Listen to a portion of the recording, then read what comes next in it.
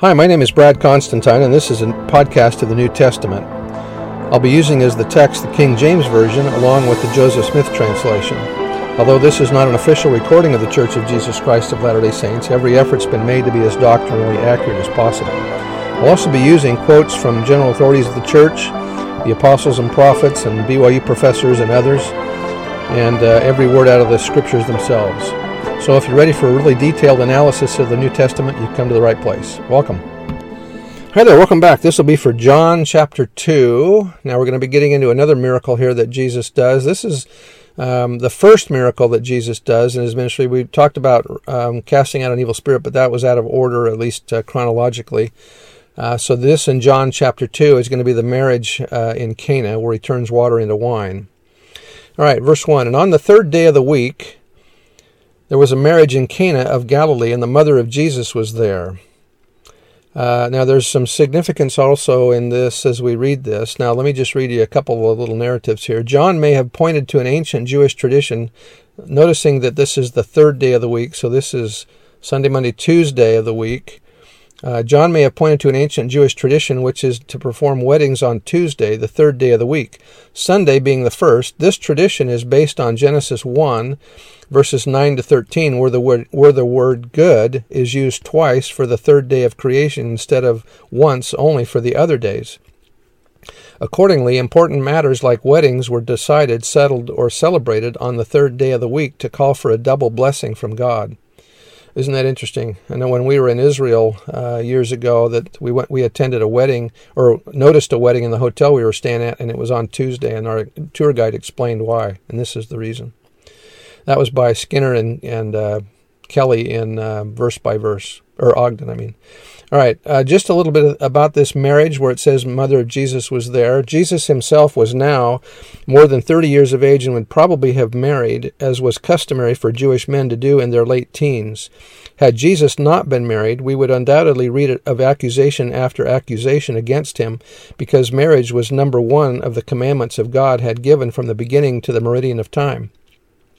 As we have no record of objections to his teaching, it would appear that he had already complied with this most important commandment. This point of view does not represent a doctrinal statement, but is simply an observation about ancient Jewish culture. Joseph Smith taught that the Savior obeyed all ordinances necessary for exaltation. Jesus kept every commandment of his Father. He held the Melchizedek priesthood and observed every ordinance of the priesthood pertaining to mortality, including all ordinances of the temple. And that was by verse by verse by Ogden and Skinner. If there's more information about Jesus being married, if you'd like to hear some more about that, I have another podcast that explains all of that and to whom he may be married. Anyway, verse 2, and Jesus was called and his disciples to the marriage, and when they wanted wine, his mother said unto him, They have no wine. This was most likely unfermented wine. And Jesus said unto her, Woman, what wilt thou have me do for thee? That will I do, for mine hour is not yet come. Considering the customs of the day, it is a virtual certainty that one of Mary's children was being married. Now that was by Bruce R. McConkie. So we don't know who was married at this time, but remember that Jesus has brothers and sisters, and so it could have been one of them that's being married here. Verse 5, his mother said unto the servants, Whatsoever he saith unto you, see that ye do it. There were set there 6 water pots of stone, after the manner of the purifying of the Jews, containing 2 or 3 firkins apiece.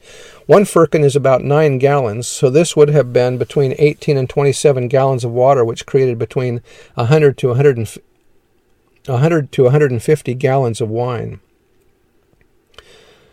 And that was out of the Institute Manual. Jesus saith unto them, Fill the water pots with water, and they filled them up to the brim. And he said, Draw out now, and bear unto the governor of the feast. And they bare unto him.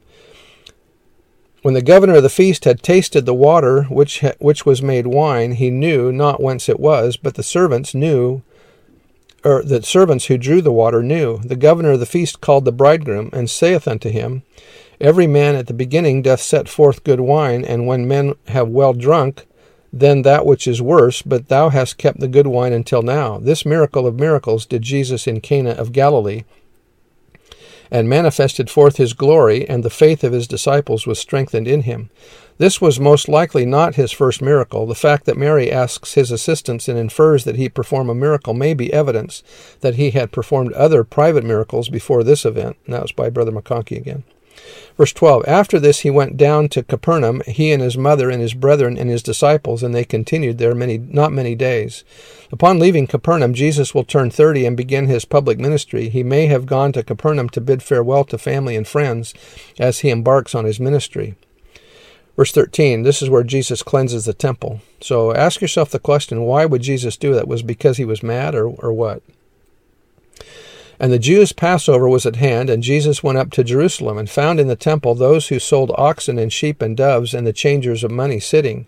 And when he had made a scourge or whip of small cords, he drove them all out of the temple, and the sheep and the oxen, and poured out the changers' money, and overthrew the tables, and said unto them who sold doves, take these things hence, make not my Father's house a house of merchandise.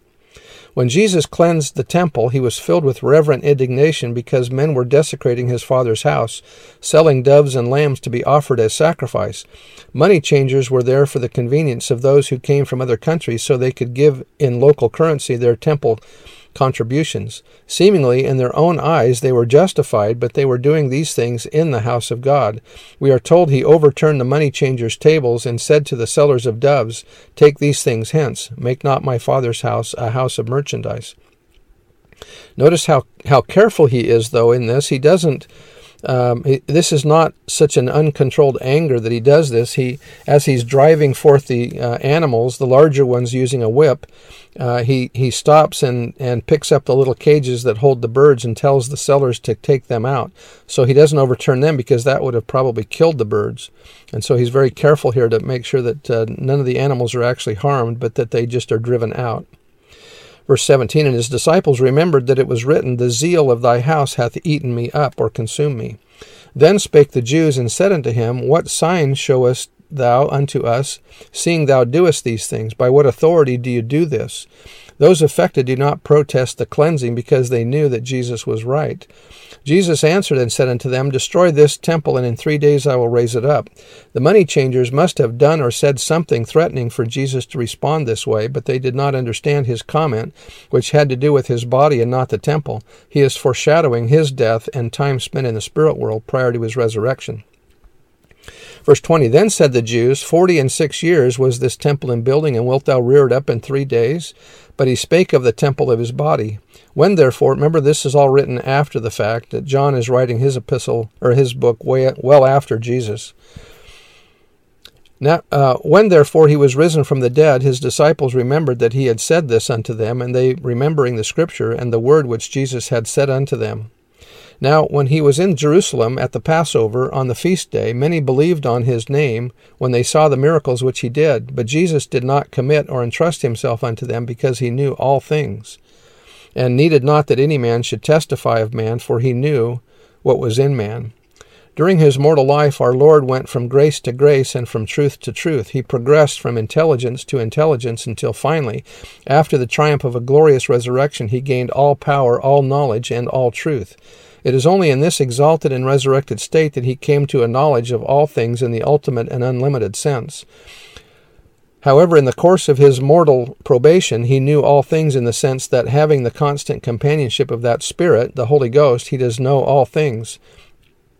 Jesus could and did receive revelation of all that was needed for his ministry from time to time. He knew all things in the sense that a knowledge of all things was constantly available to him.